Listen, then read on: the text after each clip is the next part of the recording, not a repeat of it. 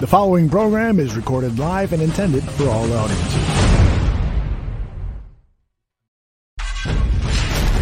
Coming this fall, the Barroom Network presents two fired-up Bears fans. They are ready to rumble on the Bear Debate.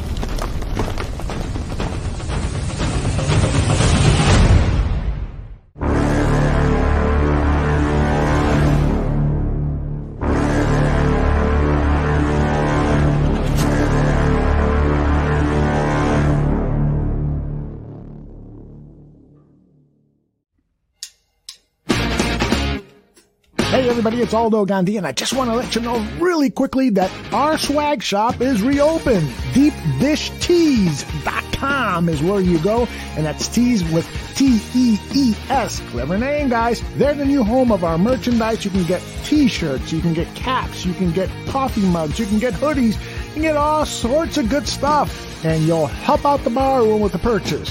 So head over to DeepDishTees.com.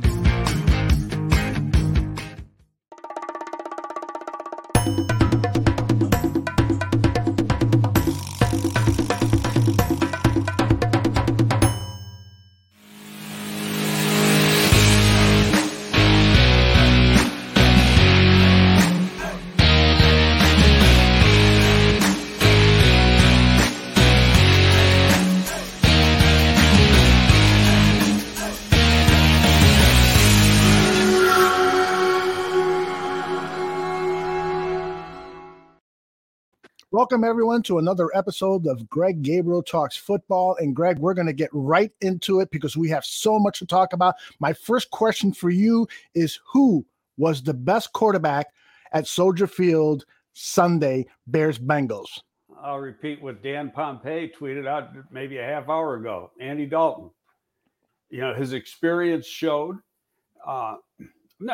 Andy Dalton's no all-pro, and I'm not going to sit here and say he is. But he's played the game for a long time. The one thing he does is he gets the ball out of his hands so damn quickly.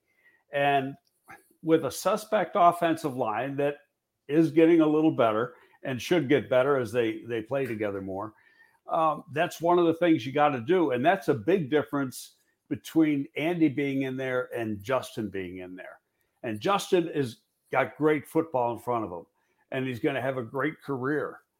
But that doesn't mean he's ready to play now and play at a high level. He can make some big plays, and he will make some big plays, but he's going to make a lot of mistakes too.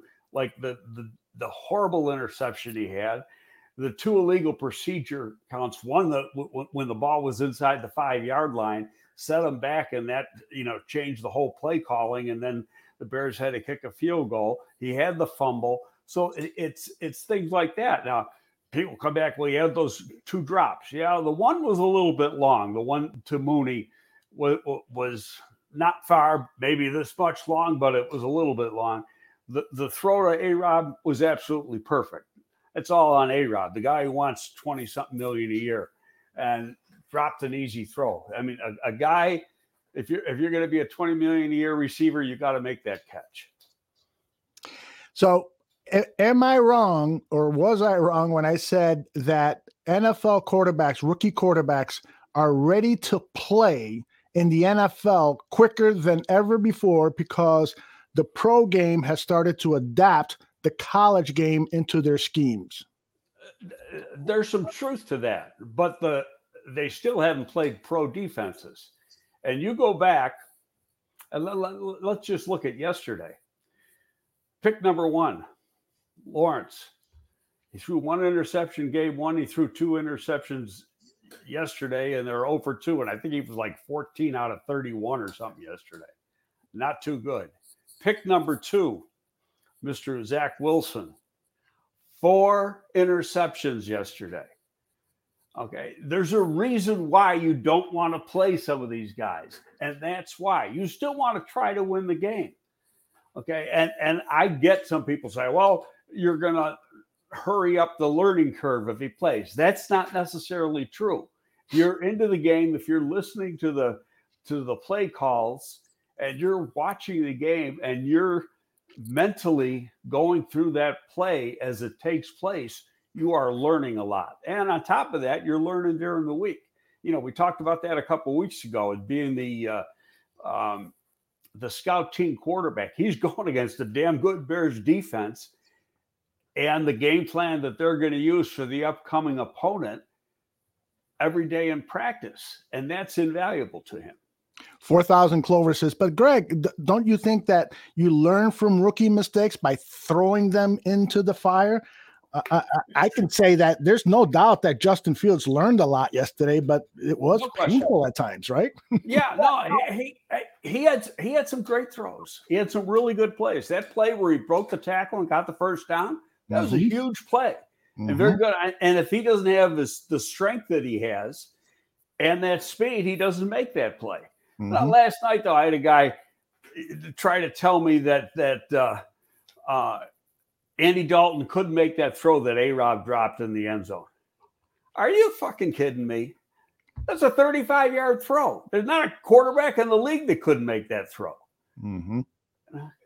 Yeah, it's a very I totally agree with you. There's Dalton. Well, let's take a look at some of the highlights from Dalton's first series. I think I loaded them up here. Where the heck are them? But first, let me show you this Fields early completion that, he comes out early and he does a good job. This is early in the second quarter, I believe. It's just a nice throw. It's on time. Everything about it is correct. He's got great protection, by the way.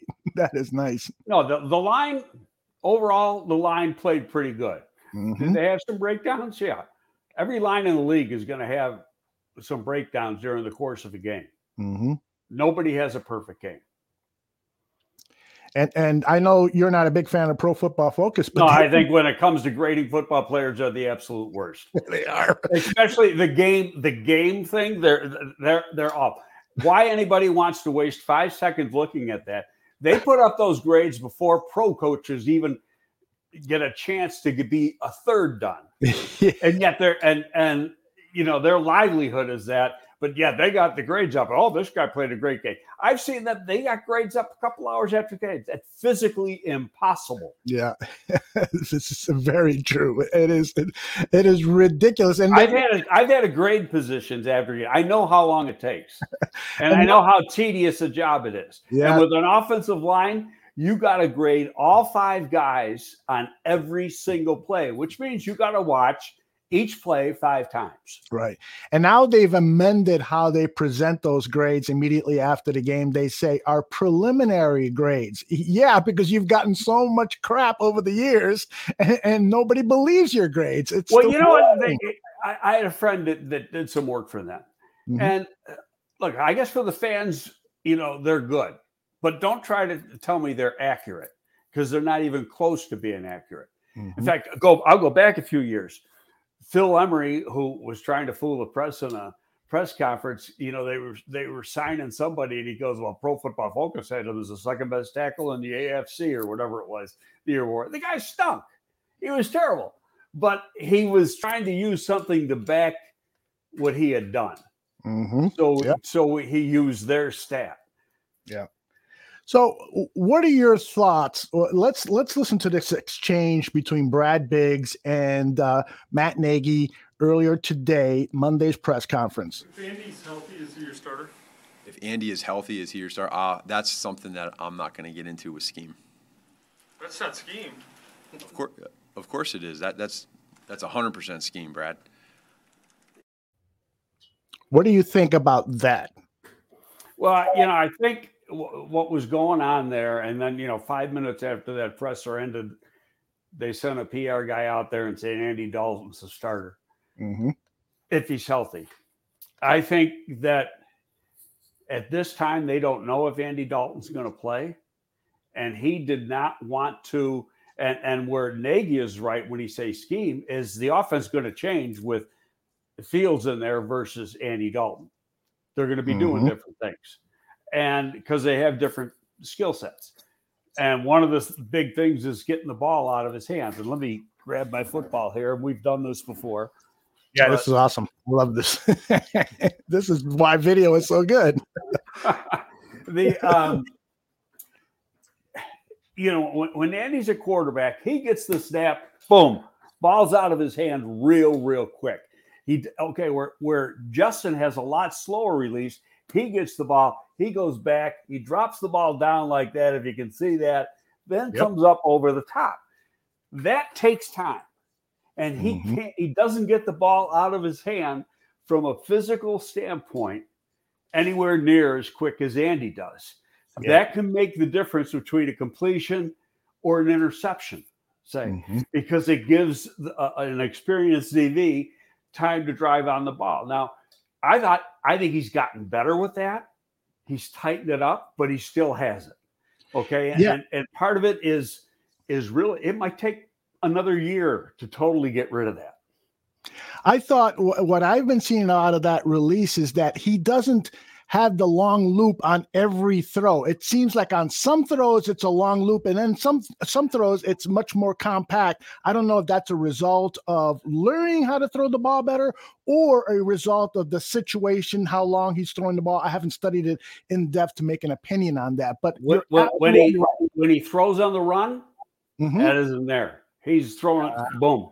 Okay. And so, a lot of it's habit, and it's hard to break habit. If you've been doing something for a long time, you can know that you're doing it and it's not totally right.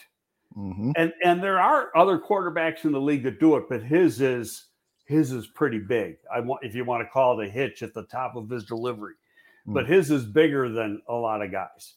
Dalton, I'm sorry, go ahead, please. No, but I mean, but Dalton, and I never studied Dalton a real lot until obviously he's here now.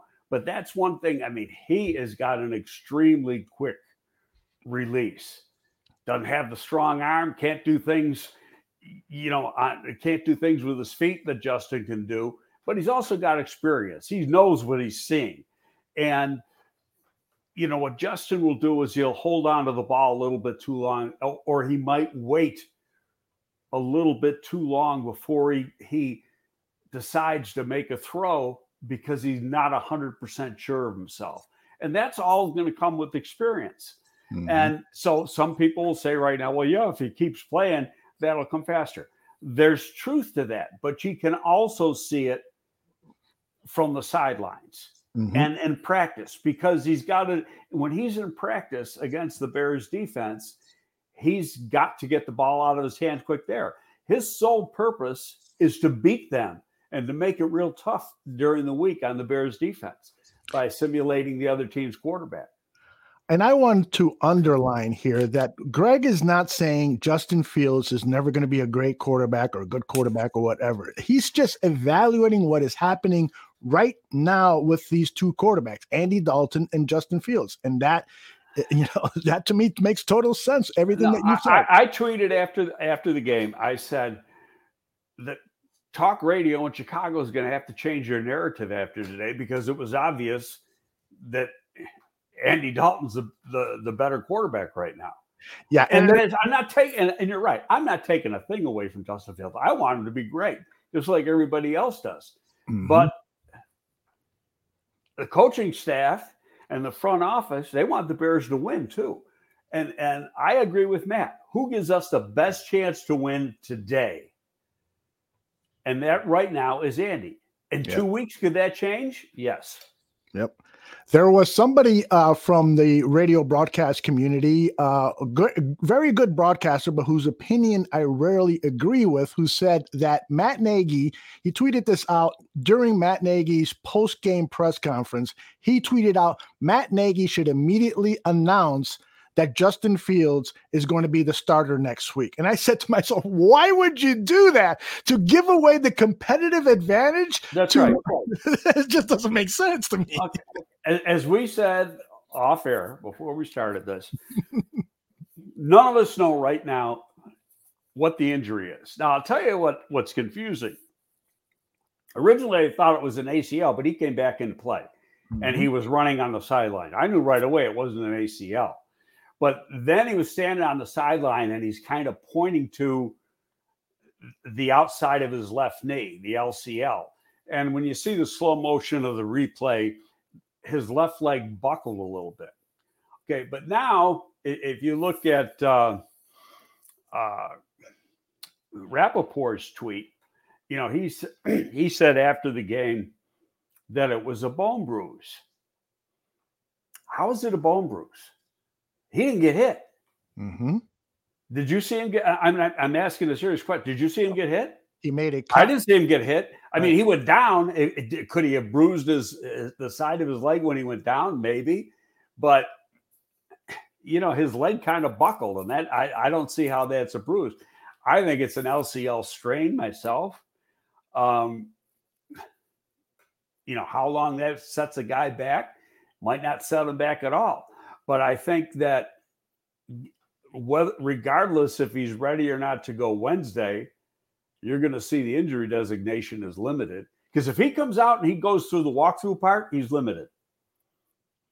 This is the stubbornness that we face here. You guys can F around and trick yourselves if you want. I'm done. He doesn't want to listen to the show anymore because we're saying stuff that is our evaluation. This is Greg, really, and I'm just echoing my little opinions here. But Greg is offering an opinion. If you don't want to hear it, then yeah, you should be done. Goodbye, Earl, and maybe we'll catch you on another show. And if not, have a nice life. Now, people are saying something in defense of Justin Fields that I totally agree with, is that he has not had the reps with number one in practice. And so he could go out there next Sunday, if he's the starter, and play brilliantly against Cleveland, because he would have had a full week of preparation with the starters, a full week of going through all the meetings as a starter. So is that a valid point, Greg? Well, the meetings are going to be the same whether he's a starter or non-starter. True point. So there's no difference there. Yeah. He is getting, regardless of what people want to think, he is getting the backup reps with the team. It might only be 20% or 15% of the reps, because that's the way things are done in the NFL, but he is getting some reps with the offensive side of the ball. He's getting more reps and reps that are going to help him by handling the scout team too. And you've got to see a in-season NFL practice to understand what I'm saying. And I've been to literally thousands of them. And, the number of reps he's getting as a scout team quarterback is so valuable to him. Yep. Because of he's got to make reactions. I said just a couple minutes ago, so I'm repeating myself a little bit. His job is to try to beat the defense. Mm-hmm. In those practices. It's not like they want him to stink and throw bad throws. He wants to beat them. And you know what? The better he does of that means the better he will play on a Sunday when he has to play. Now, going into the week, if he gets some reps, first of all, the game plan will change, because the game plan is going to be, and the coaching staff's going to know this, but right now, or not right now, they might know it by later this afternoon, that if Andy's got a 0% chance, a 25% chance, a 50% chance of playing, okay, so they're going to adopt the day plan. They might have to put two plans together. Mm-hmm. If he's 50-50, they might, and not going to be in practice much this week, then you might have to put together two separate game plans, and one for when Justin's in the game and one for when Andy's in the game. And I'm going to tell you right now, it's going to be totally different, because they're going to play to the skill set of the guy that's in there. You're going to probably see more boots and more rollouts and some action off the run game with Justin, the RPO type game things, and you're not going to see that with Andy. Yep. Bill Lazor at last week's press conference said that the way they scheme against an upcoming opponent, the very first thing they talk about is, what do we do best? And so it's obvious that there are certain things that Fields can do better than Dalton, and there's a lot of things that Dalton can do better than Fields. Let me show you some highlights of Andy Dalton's first series. I thought it was a brilliant first series. He was accurate. He was aware of the pocket, moving out of the pocket when under pressure. I thought it was outstanding. Yeah, no, and he got the ball out of his hand. He sees the field. He steps up in the pocket gets the ball out. Things like that were just terrific. That was a great throw there to A-Rod. He caught that one. He should have caught the other one. Yep. Can the Bears now? There's progression on the part of both quarterbacks, right? Because Andy Dalton didn't see preseason work. He's new to the team, new to the playbook, and so forth. It's not outlandish to think that Andy Dalton could get better and better from week to week. Now we know his portfolio of work. We don't expect him to throw for 5,000 yards. He's never done that in a season. But he can be better in this system from week to week if he is announced the starter and continues to start for the next several weeks. And he's got to have the protection. There's no question about that. And I thought the protection did get better. I mean, there was always not always. There were some breakdowns. Daniels had a breakdown once, got beaten by a quick move and got pressure up the middle. And I tell you, the guy looked pretty darn strong, though. Jason Peters played a good football game, because I watched the game over again this morning, and there's one play, and in fact, that play was on Twitter, where he's in pass pro and he punches the guy, and the guy just went flying. Mm-hmm. He pancaked the guy with the punch. But overall, I thought his play was strong. Mustipher got beat once in pass pro, gave up a sack. I use Parcells' old terminology or phrase. He goes, "Those guys are on scholarship too." They're pretty good. So they're going to win some plays. Mm-hmm. And the key is you got to win more than them. I had a coach when I was playing in college. He said, "You're going to get beat. I just want you to win 52% of the plays. Mm-hmm. If you win 52%, we're going to win the game." There you go. I for one am really happy with the quarterback situation. I want Justin Fields to be the starter. I want him to be the starter as quickly as possible. I would love to see him play against the Cleveland Browns, but at the same time, you're going to the game. Because I'm going to the game. But also, I want Andy Dalton to be the best quarterback he's ever been in his career. And I don't get the internal fighting among Bears fans, booing Andy Dalton, dissing him just because they want Justin Fields to be the quarterback. I understand, you want the new guy to do well and get in there as quickly as possible, but whoever is in there Sunday, I'm going to be rooting for at 100%. I don't know. I'll just say this. Excuse me. Mm-hmm. As I said off the air, this is a bad allergy day. Yeah, I got it too. So Cleveland's a darn tough place to play at. I've been to that stadium several times. They got rabid fans. It's very loud. Their defense is probably the best defense they've had in the last 15 years. And they're going to make it really hard for whoever the quarterback is. And what I don't want to see happen, and yesterday Patriots game, excuse me, against the Jets is a perfect example. Games like that can ruin a kid. Throw 4 interceptions like that. And that's why you want to protect these guys when they're young. Okay. Mm-hmm. And let them learn so that they're playing with confidence, because nobody knows how Zach, I'm not inside Zach Wilson's head. I don't know how he's going to respond. He may come back pretty strong from the adversity that he faced yesterday, but he may go in the tank too. Mm-hmm. And more often than not, you have a tendency to go in the tank because now you start thinking too much instead of reacting and using your instincts. And that slows the game down even. That slows things down for you because you're just not being instinctive and making quick decisions. You're going to wait till the guy is too open. And by that time, it's going to be too late. It's one of the things Matt Nagy talked about at Monday's press conference about what are the challenges regarding play calling for Justin Fields. What happens is, as a play caller, is you try to go to some of the stuff that that he knows where the bones are buried.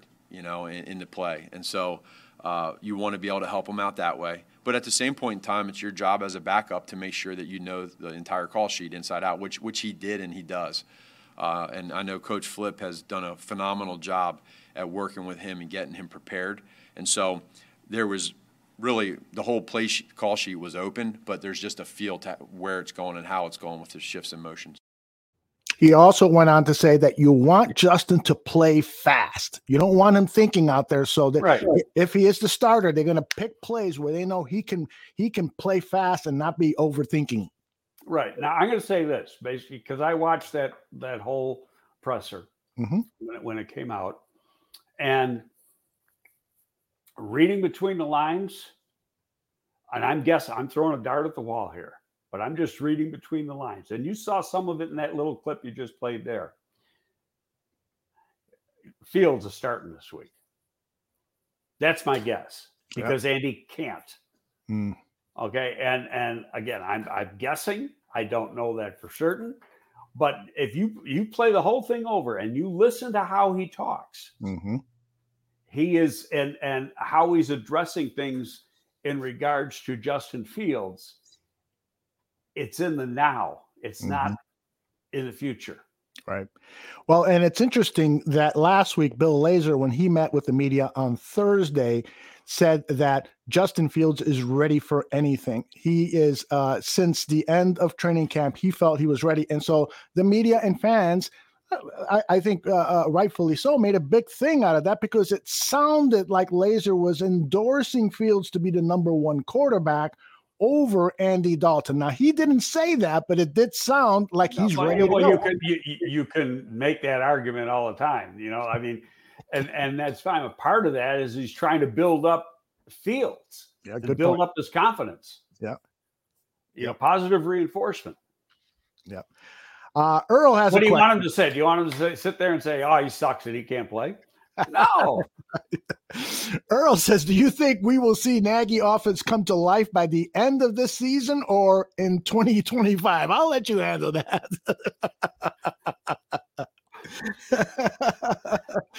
Maybe never. I thought that before Andy look at when he got hurt, they're moving the ball. Okay. And then you put in a different quarterback and things got a stall. And then you go back to Andy and you could tell he was struggling and, he couldn't step into the throws like he wanted to. So that hurt things a little bit. Chubbs is not happy with Matt Nagy. Wait a minute. Okay. So fine. If he doesn't want to be happy with him, that's fine. But how about in the second half, you got 3 turnovers in a row or 4 turnovers really in a row by Cincinnati. And we didn't get a whole lot of points out of that. You got a touchdown on Roquan's pick 6, and then you got field goals out of the other stuff. And it's why?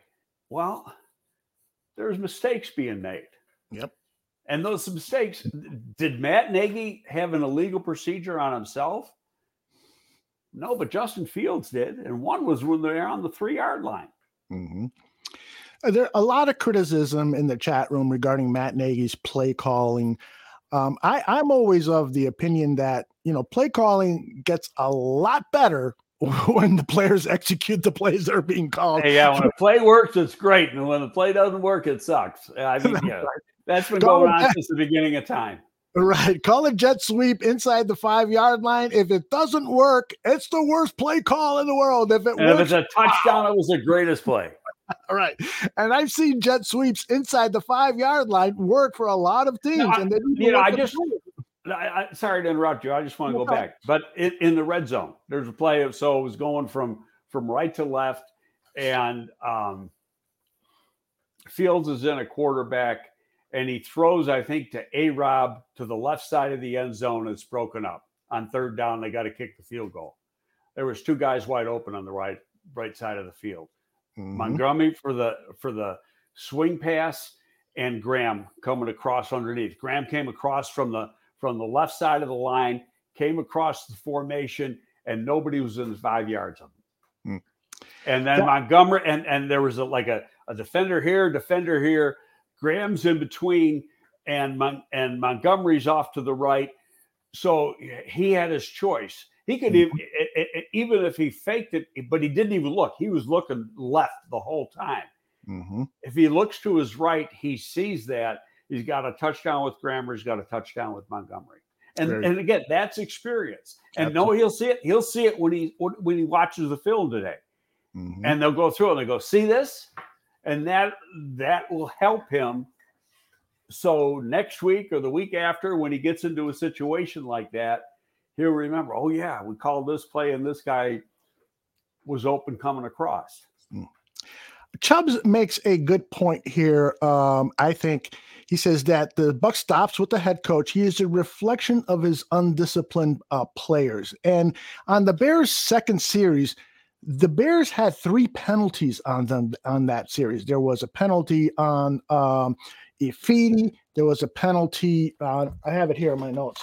I don't want to misrepresent, but there was a penalty on a false start on Ifedi, a penalty on holding on Marquise Goodwin that halted a Montgomery 36-yard pass play, and there was the James Daniels holding. Those undisciplined plays cost the Bears points.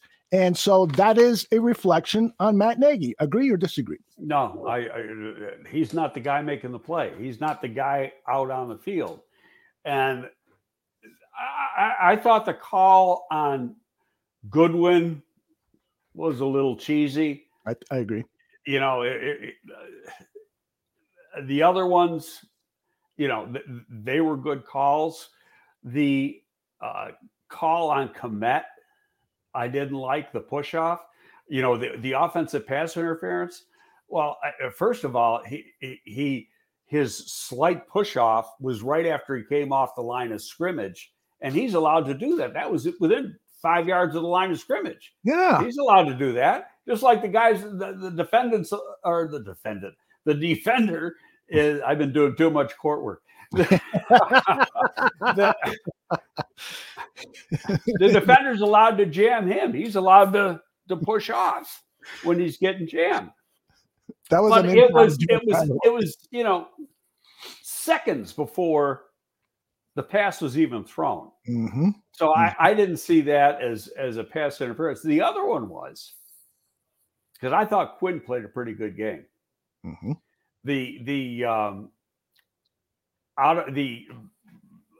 Personal foul for late hit or out of bounds on Quinn? Yes. That was bullshit if I've ever seen one. Why is that? Quarterback, watch the play. Quinn turns ahead. He's not even looking. Mm-hmm. And the Bengals quarterback looks over, sees it, and steps over to him and goes down. Mm-hmm. It was really, the contact was initiated by the Bengals quarterback. Yeah. By Joe Burrow. And then he goes down taking a dive.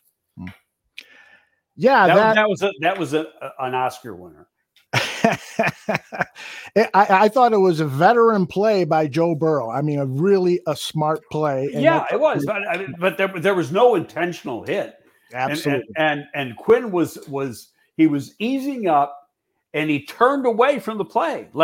And it was actually like a split second after he turned away, his head turned away, that contact is made. If you're going to make contact and you mean to do it, you're going to be looking at what you're hitting. Mm-hmm. I want to press you a little bit more on this last topic, because 4,000 Clover says lack of discipline, lack of preparation, poor performance rests with leadership. It's ultimately the implementation of their philosophy style that leads to this undisciplined action by the players. What do you think? I don't agree with that. As long as I've been working in this business, mental mistakes are on players. Mm-hmm. They're getting paid not to make mental mistakes. They're getting paid not to have an illegal procedure penalty. They're getting paid not to hold. I can't agree with statements like that. The argument could be made that the coach is paid to make sure, and those assistant coaches and coordinators are paid to make sure players don't make those mistakes. Are you going to tell me that when they go through practice, they don't go over that stuff every day? No, I'm not going to say that. That's what they do. That's what practice is for. All right, let's move on. Let's talk about this defense because they had a heck of a day. And I just want to Great day.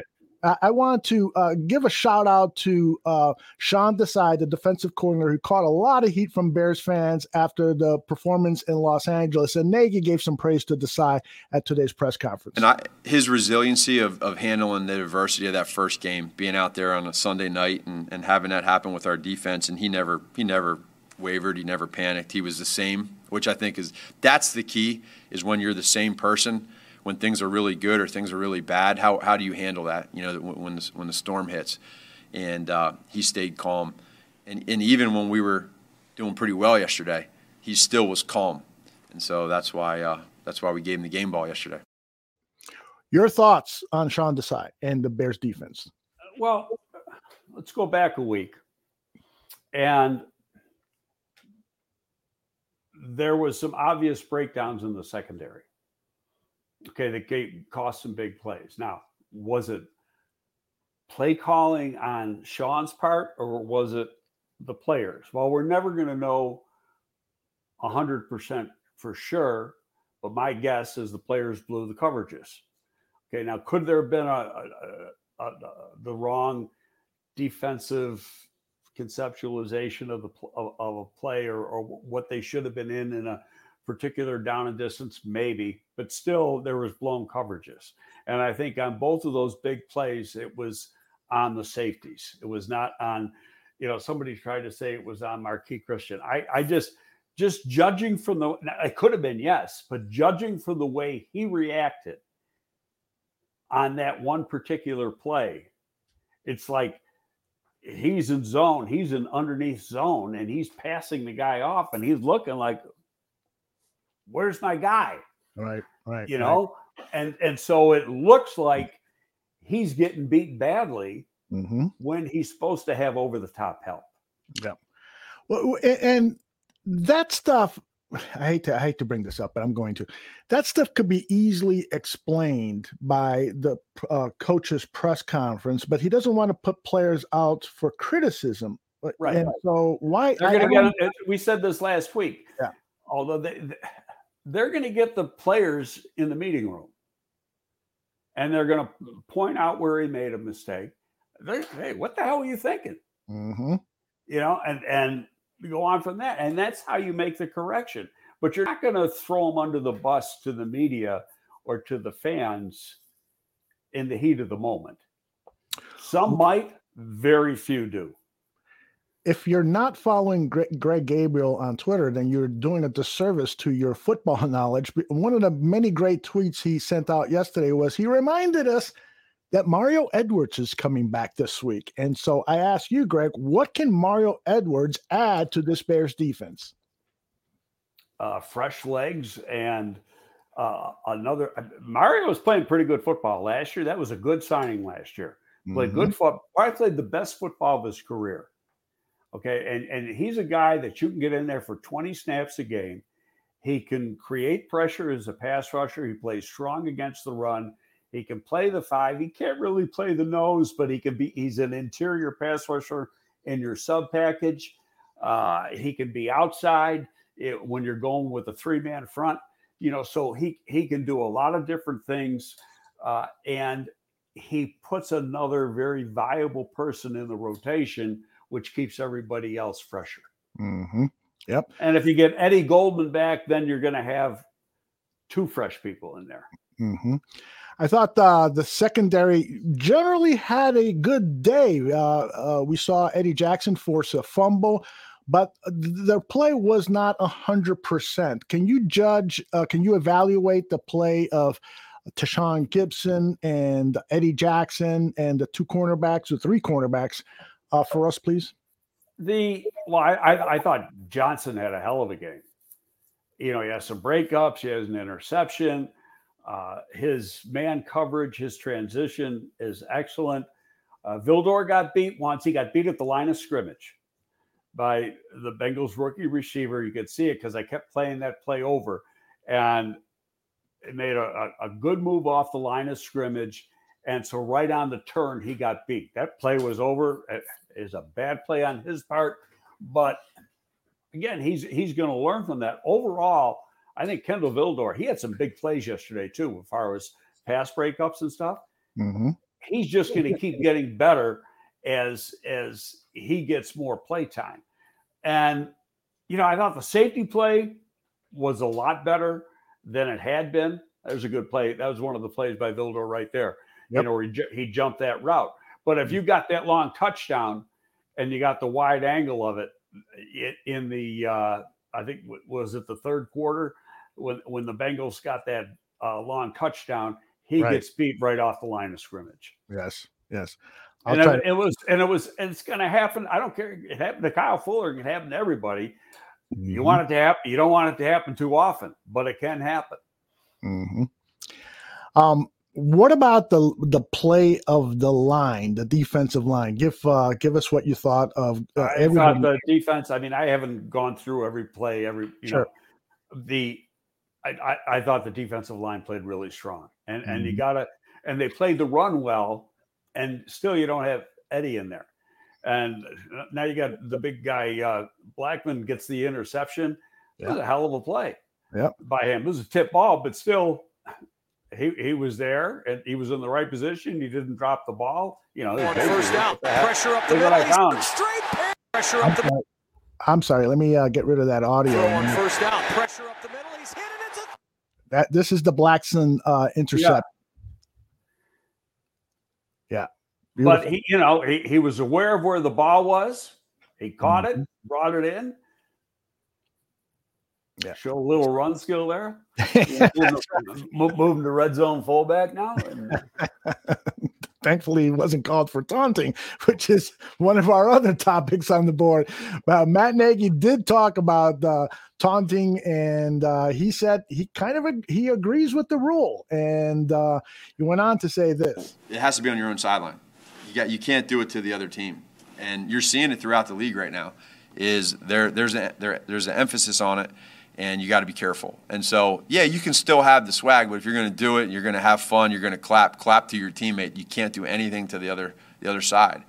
And I think the only way to make sure that happens is just keep talking about more and more with your guys, because they will call it. What do you think about the rule? I don't like the rule because it's taking some instantaneous emotion out, but some players are talkers. Okay. And if you want to show an example of taunting, I think that Gibson basically, what was he saying besides clapping? Yeah. Okay. Now, if he was just clapping and didn't say a thing, I don't know if I like the penalty. But if he's clapping and saying stuff, leaning over the guy, like you can't drop because, it was Chase, and he said, you had a lot of drops in the preseason. So is he saying, you still can't catch the ball, and shit like that, just talking a lot of shit, then they're going to throw the flag. I don't really like it because I like the emotion on the field, but Matt's right too. If the league is saying we're going to make an emphasis of this and we're going to do it, usually when they do that, it's in the preseason, because we talked about that a few weeks ago. And then once the season starts, they kind of put it, push it by the wayside, so to speak. But this year they've been calling it, and I've seen it called a lot so far in the first 2 weeks. Oh my goodness, it's an epidemic of taunting. Yeah. Now they still may back off. Yeah. Because, okay, we've made our point. Now we're going to back off. Yeah. Now, and I grew up watching Dick Butkus taunting players before the game started, and that would psych himself up. I mean, Dick Butkus is on record of saying that I would look across the sideline, and if I would spot a player smiling, I would come up with in my mind that they were talking about me, that they were talking about my mother. That's the way he psyched himself up. Lawrence Taylor is another guy. I mean, taunting was a big part of his game, and if you're going to take that away, isn't that like ridiculous? I understand the hits to the head and player safety, but the taunting stuff, that to me, it doesn't make sense to me. I spent 8 or 9 years with LT, so I know LT's game very, very well, and the best Yeah. there ever was at that position. Would he be the same player if he was not allowed to taunt players? Yeah, I mean, he would yell from the sideline. He'd say some shit during a game, but he wasn't that bad. But I'll tell you what, they should mic up the line of scrimmage and listen to the stuff just when they're coming to the line, because there's a lot of talking going on. Yes, and it's not nice. Yeah. Okay, we got a family show here, and we can't talk. But some of the shit that the offensive linemen say to the defensive line, and vice versa, just when they're at the line of scrimmage, is that's I don't want to call it taunting, but part of it's just trying to gain an edge or piss off the other guy a little bit. 4,000 Clovers wants to know about the allegation that LT paid for prostitutes to visit the opposing team's running backs at their hotel the night before the game. Got any inside? I have never heard that until he just said that right now. Really? Yeah, it's going around a little bit. I think he also paid for. No, I shouldn't say that. I mean, LT did a lot of things, but I never saw that one. That is great. All right. Overall impressions of the game. I want to get from you before we start to talk a little bit about your experience watching Notre Dame and looking forward to next week. So overall impressions, if as a scout, you have guys as the head of the scouting department, you have guys who evaluate the entire team's performance. I mean, you're in the internal team, correct? The pro department will, but let's correct that just a little bit. Okay. First thing they do now, you don't have to wait for film to be developed like when I started in the league. Mm-hmm. That stuff, when you're on a road game, you can watch the tape of the game on the plane. Yeah, that's great. Because it's all digitized. Mm-hmm. But most cases, coaches get in early on Monday morning and they start breaking down the tape of their position. It's the very first thing they do. Now, could they have done it last night or a lot of it last night? Sure. Yeah, I mean, that's going to be up to the coach, up to the individual coach. A lot of times after a home game, Sunday night's off, win or lose. But some coaches, if their family's not here or whatever, they're going to go there. The one thing about coaches, they're all grinders. Mm-hmm. And they're used to working long hours. So it wouldn't shock me if half the staff was in there last night already starting to grade their players. But they're going to do that first. It takes time. And you've got to go through every play that every player played.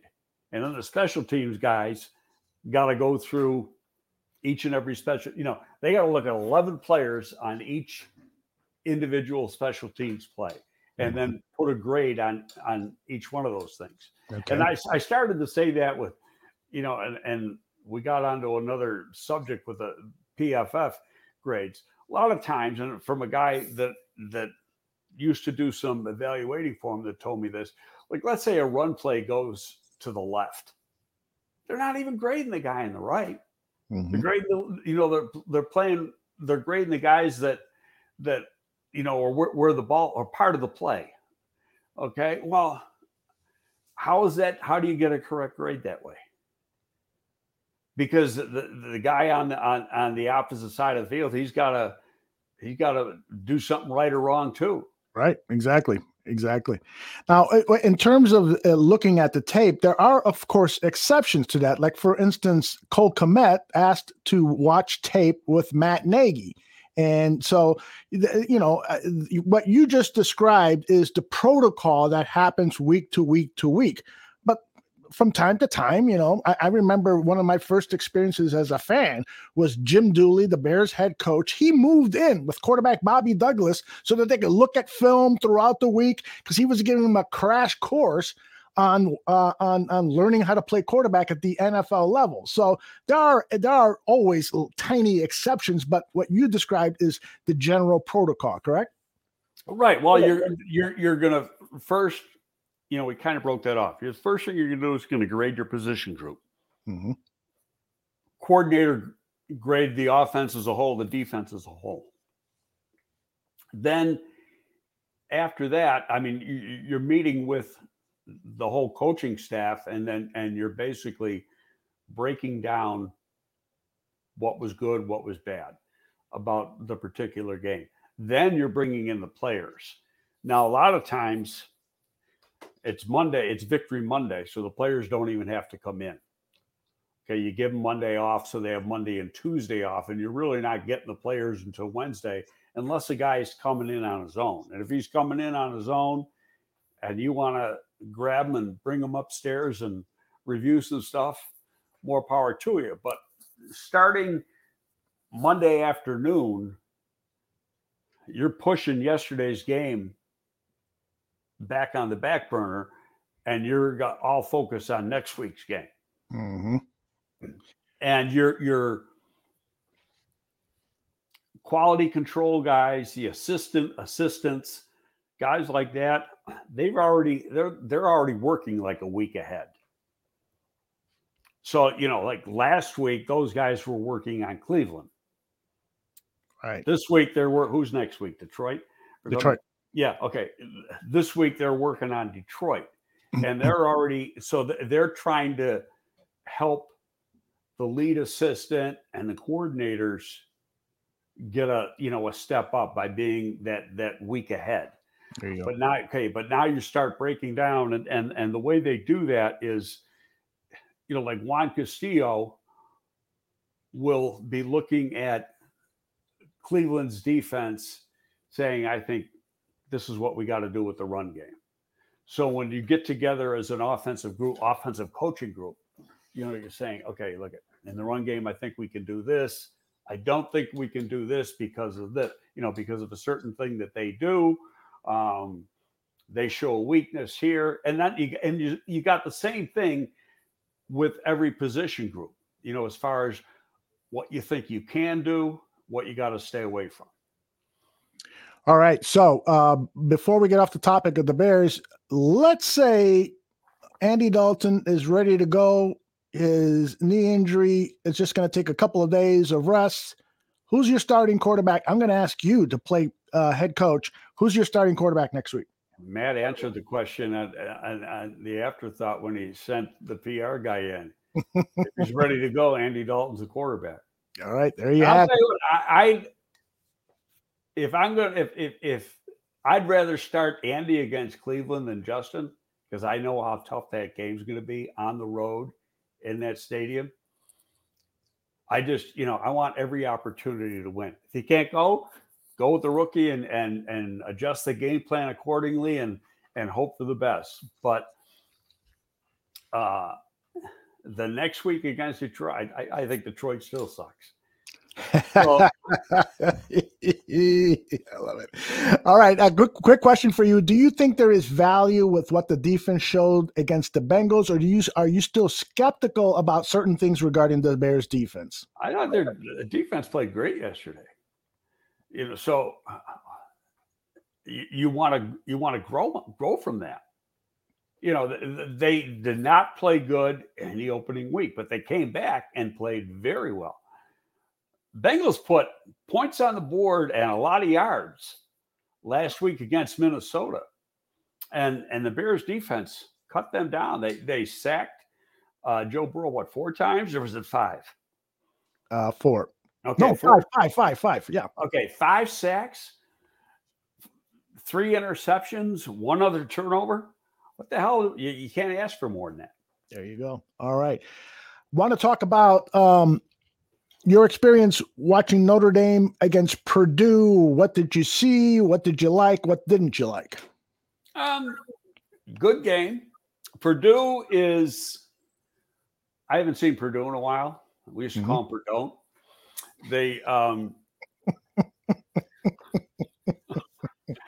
came from, that's good. The Midwest scout for the Bears is a guy by the name of Jeff Shiver. Mm-hmm. Jeff lives in West Lafayette. He's like the frickin' mayor of West Lafayette, where Purdue is. and he's the guy who came up with the Perdone. That's cool.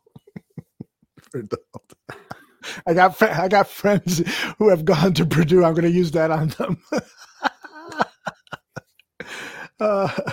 Anyway, they got a defensive lineman. It's a junior, probably. I don't know if he was redshirted, but he's probably coming out, and he's going to be a high pick. First, second round pick, probably first round pick. Defensive end, and he can rush the passer. You got to double him. If you get him one-on-one, he's going to beat you. I thought they did a pretty good job. The weak part of Notre Dame's team is they got a very inexperienced offensive line, and they're playing with their third left tackle. The original starter was a true freshman who's the real deal. I mean, this guy is going to probably be another Notre Dame first-round offensive lineman. He's got great size. I mean, as an 18-year-old, unbelievable size, strength, quick feet. He's 330, but he moves around like he's 290, dancing bear type guy. But he got hurt his knee. He had a brace on. His leg was still stiff. He was on crutches. He's supposed to be out, it said 5 to 8 weeks. Just looking from what I saw during the pregame when I was down on the field, that looks closer to 8 to me than.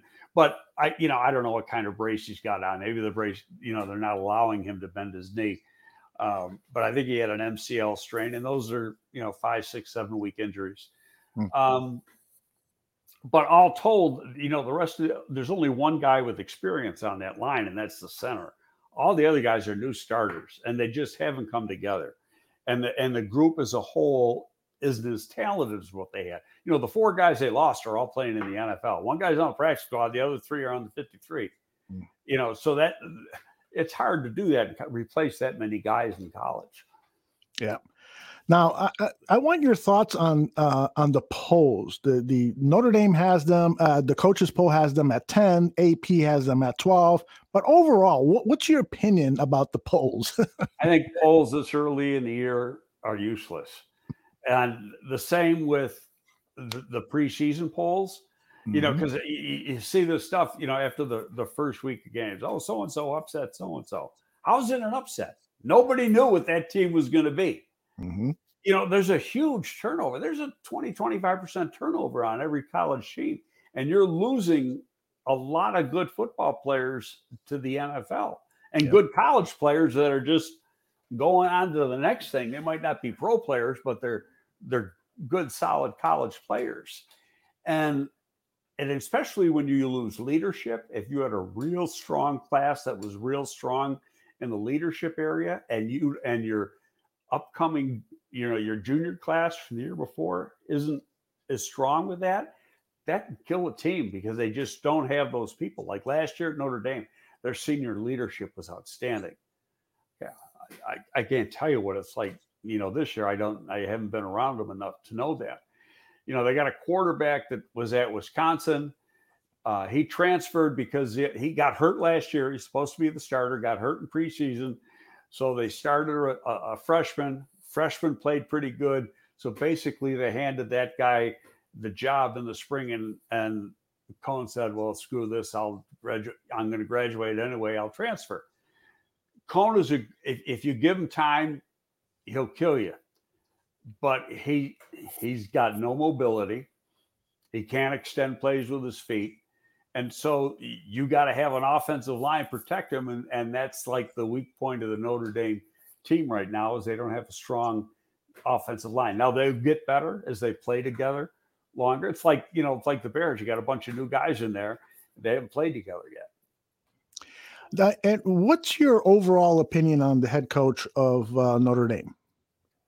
Brian Kelly. I think Brian Kelly's a hell of a coach. I mean, they're at a disadvantage to, say, Ohio State, Clemson, and Alabama when it comes to recruiting, because there's kids that those 3 schools get that couldn't get into Notre Dame ever.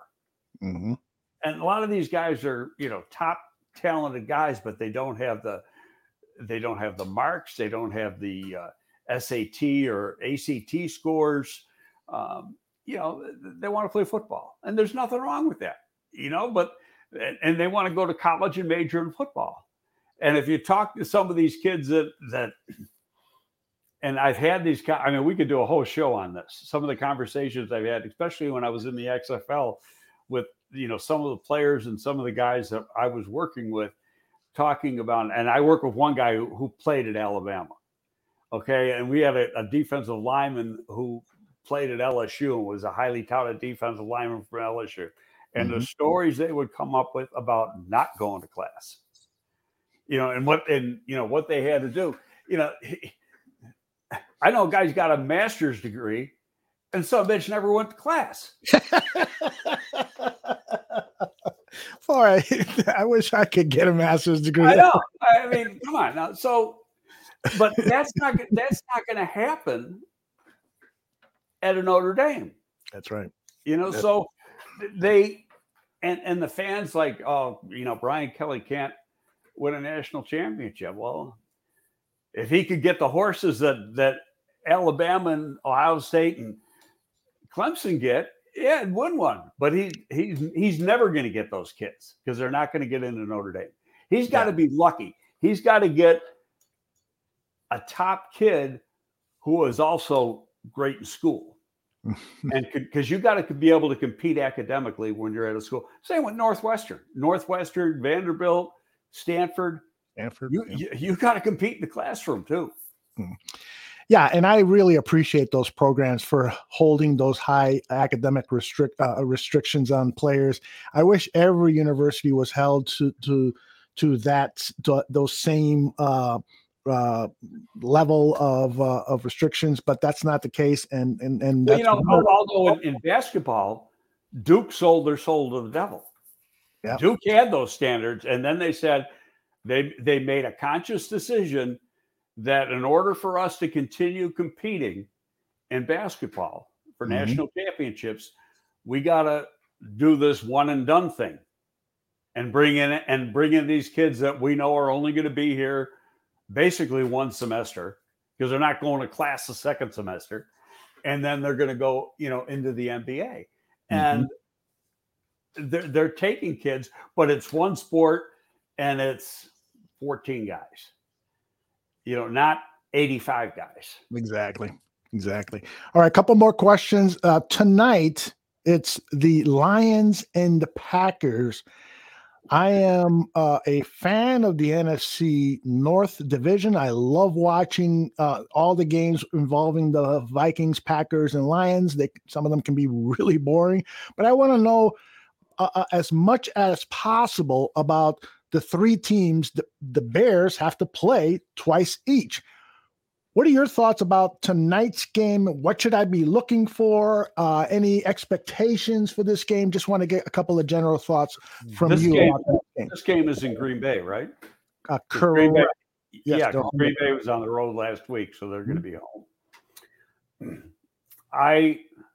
If Green Bay doesn't bounce back, I'd be really shocked because if they don't, there's something going on there that nobody's hit on yet. I don't think Detroit did nothing for me in the opening week. Goff is not going to have the supporting cast and doesn't have the supporting cast that he had with the Rams. I think he's a guy that doesn't like to get hit, and I thought that when he was in college at Cal. So I think Green Bay is going to come back, especially after the way they played last week, and win big. But because I'm from here, or even though I'm transplanted from here, I've been here 20 years, I'd still like to see them fall flat on their face. I just don't think it's going to happen.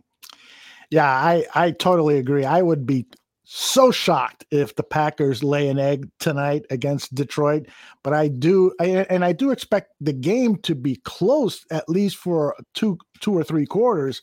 But by the end, the Packers should win this game by 10 plus points. And then finally, your thought about next week's upcoming game against the Cleveland Browns. It's a good team, and as you said earlier in the show, they play really well. Playing in Cleveland is tough for opponents, right?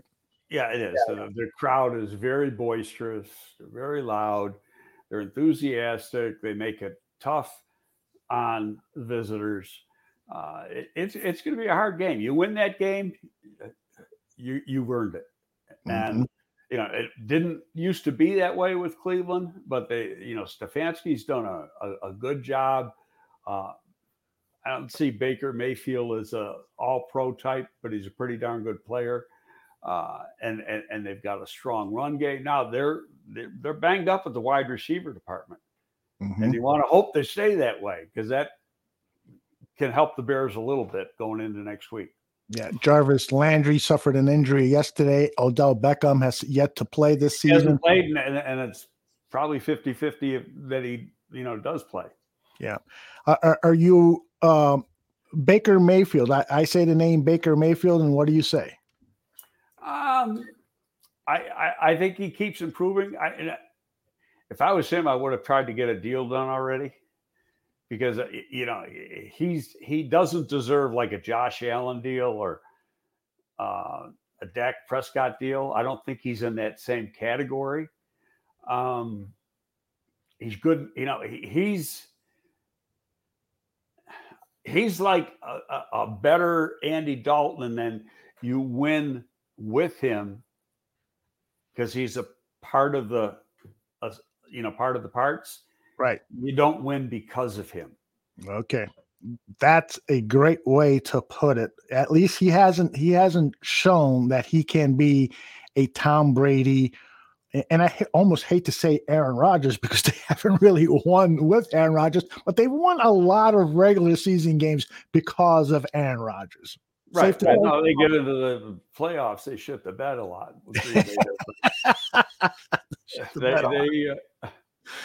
During the regular season, they are tough. Yeah. All right, Greg, another great episode of Greg Gabriel Talks Football. You are the man. And there's a lot of people disagreeing with you, but most of it is just, a difference of opinion. And so it is what it is. I'm going to let you go. I'm going to promote a couple of things that we've got going on, and I know how valuable your time is. So I will let you go. Say goodbye to all your fans. See ya. Next week, another win. We're going to win this one. Oh, and by the way, thank you for bringing up next week, because we're going to be on Tuesday next week, because I'm going to be making that drive on Monday from the Cleveland to Chicago, and I won't be back in time. Just out of curiosity, why aren't you coming back Sunday night? Because have you seen the way I drink? No. Okay. You know what? Although it's still from downtown Cleveland to your house should be max 6 hours, probably 5.5. Yeah, I've done that drive so many times. Yeah, and I got to go, 20, 25 miles further north than you. So yeah, and trust me, it's not at all because I'm going to drink during the game, which I might not even do that, but it is because I've got a commitment in Cleveland that night to do a show, and so that's why. But we will, Greg Gabriel Talks Football will be on Tuesday next week, and we'll do it. If you don't mind, Greg, we'll do it at 11 o'clock, get it done first thing in the morning or sometime in the morning. As of right now, that sounds pretty good. I was at that stadium for the opener. Really? Yeah. So it was preseason game. It was a preseason game. Right. Excellent. Yeah. So I'm in for a good time, right? That's a great stadium. Oh, you haven't been there? No, never. It's my younger brother's a season ticket holder. Ah, cool. I don't know if he's got. Excuse me. He splits the tickets with another guy, so I don't know if he's got this game. I haven't talked to him in about a week or so, but yeah, he's for years he's been sharing season tickets. Outstanding. Well, I'm looking forward to talking to you next week and sharing my experiences there as a fan, but most of all, I'm looking forward to your evaluation of the game. And so we'll do that next Tuesday at 11 a.m. Central. And if the time changes, we'll let people know via our social media accounts, which are up there on the screen. Thanks again, Greg. Stick with us. I've got a couple of things to talk about. I'm talking to our viewers. A couple of things to talk about upcoming shows. Take care, Greg. Thanks. All right. I just want to let you know that tomorrow we've got two Bears shows going on, and that is the Bear Debate with John Buffone and Tyler Ellis. We record that actually late in the afternoon, early evening, and the audio version of that is out Tuesday, but the video version is out on Wednesday morning. So that's the Bear Debate. We've got two shows in. It's a lively a verbal altercation between John Buffone and Tyler Ellis, two passionate Chicago Bears fans. So if you haven't seen the show yet, make sure you check it out. The video version is outstanding, but the audio version is equally as good. Then Dan and I will be talking about this Bears game from this past Sunday, and also looking forward to the Cleveland game. And if you don't know about that show, Dan Aguirre and myself, we act like children. we a lot of potty jokes and adult humor, and we have some fun, but we also talk some serious football. It's a 3-hour show, and that's on live Tuesday nights at 7:30. Are you a baseball fan? Well, if you're a baseball fan, tonight is the night for you here at the Bar Room at 7 p.m. It's the Friendly Confines. Ryan Lieber and Chad Gordon talk Chicago Cubs for a good 30 minutes, 45 minutes, and then that's followed by South Burbs Hitmen. The four-man crew there will be welcoming Salim Sudarwala, who is the host of Bulls Gold, which you can get on our audio podcast, but he's also a huge, huge White Sox fan, and he's going to talk about his experiences throughout this season and his life with the White Sox. So that should be really interesting. Those guys, South Burbs Hitmen, just do a great job. White Sox fans who are learning more and more about the show are really praising the job that they're doing. So that's our programming over the next 48 hours. We've got tons more stuff later in the week. So just the best way to stay on top of things is to subscribe to the Bar Room Network, both on our audio podcast and here on our YouTube channel. I want to thank everybody who turned out tonight. We had like huge numbers for an afternoon show here on the Bar Room Network. I apologize that I couldn't get to some of the comments that I thought were really good, but I appreciate all of the good comments for Greg, because he is really outstanding. We're very, very lucky to have him here on the Bar Room Network. He could be doing this show plenty of other places, but he chose us. And so for that, we are indebted to him. All right, that's it for this episode of Greg Gabriel Talks Football. We'll see you soon.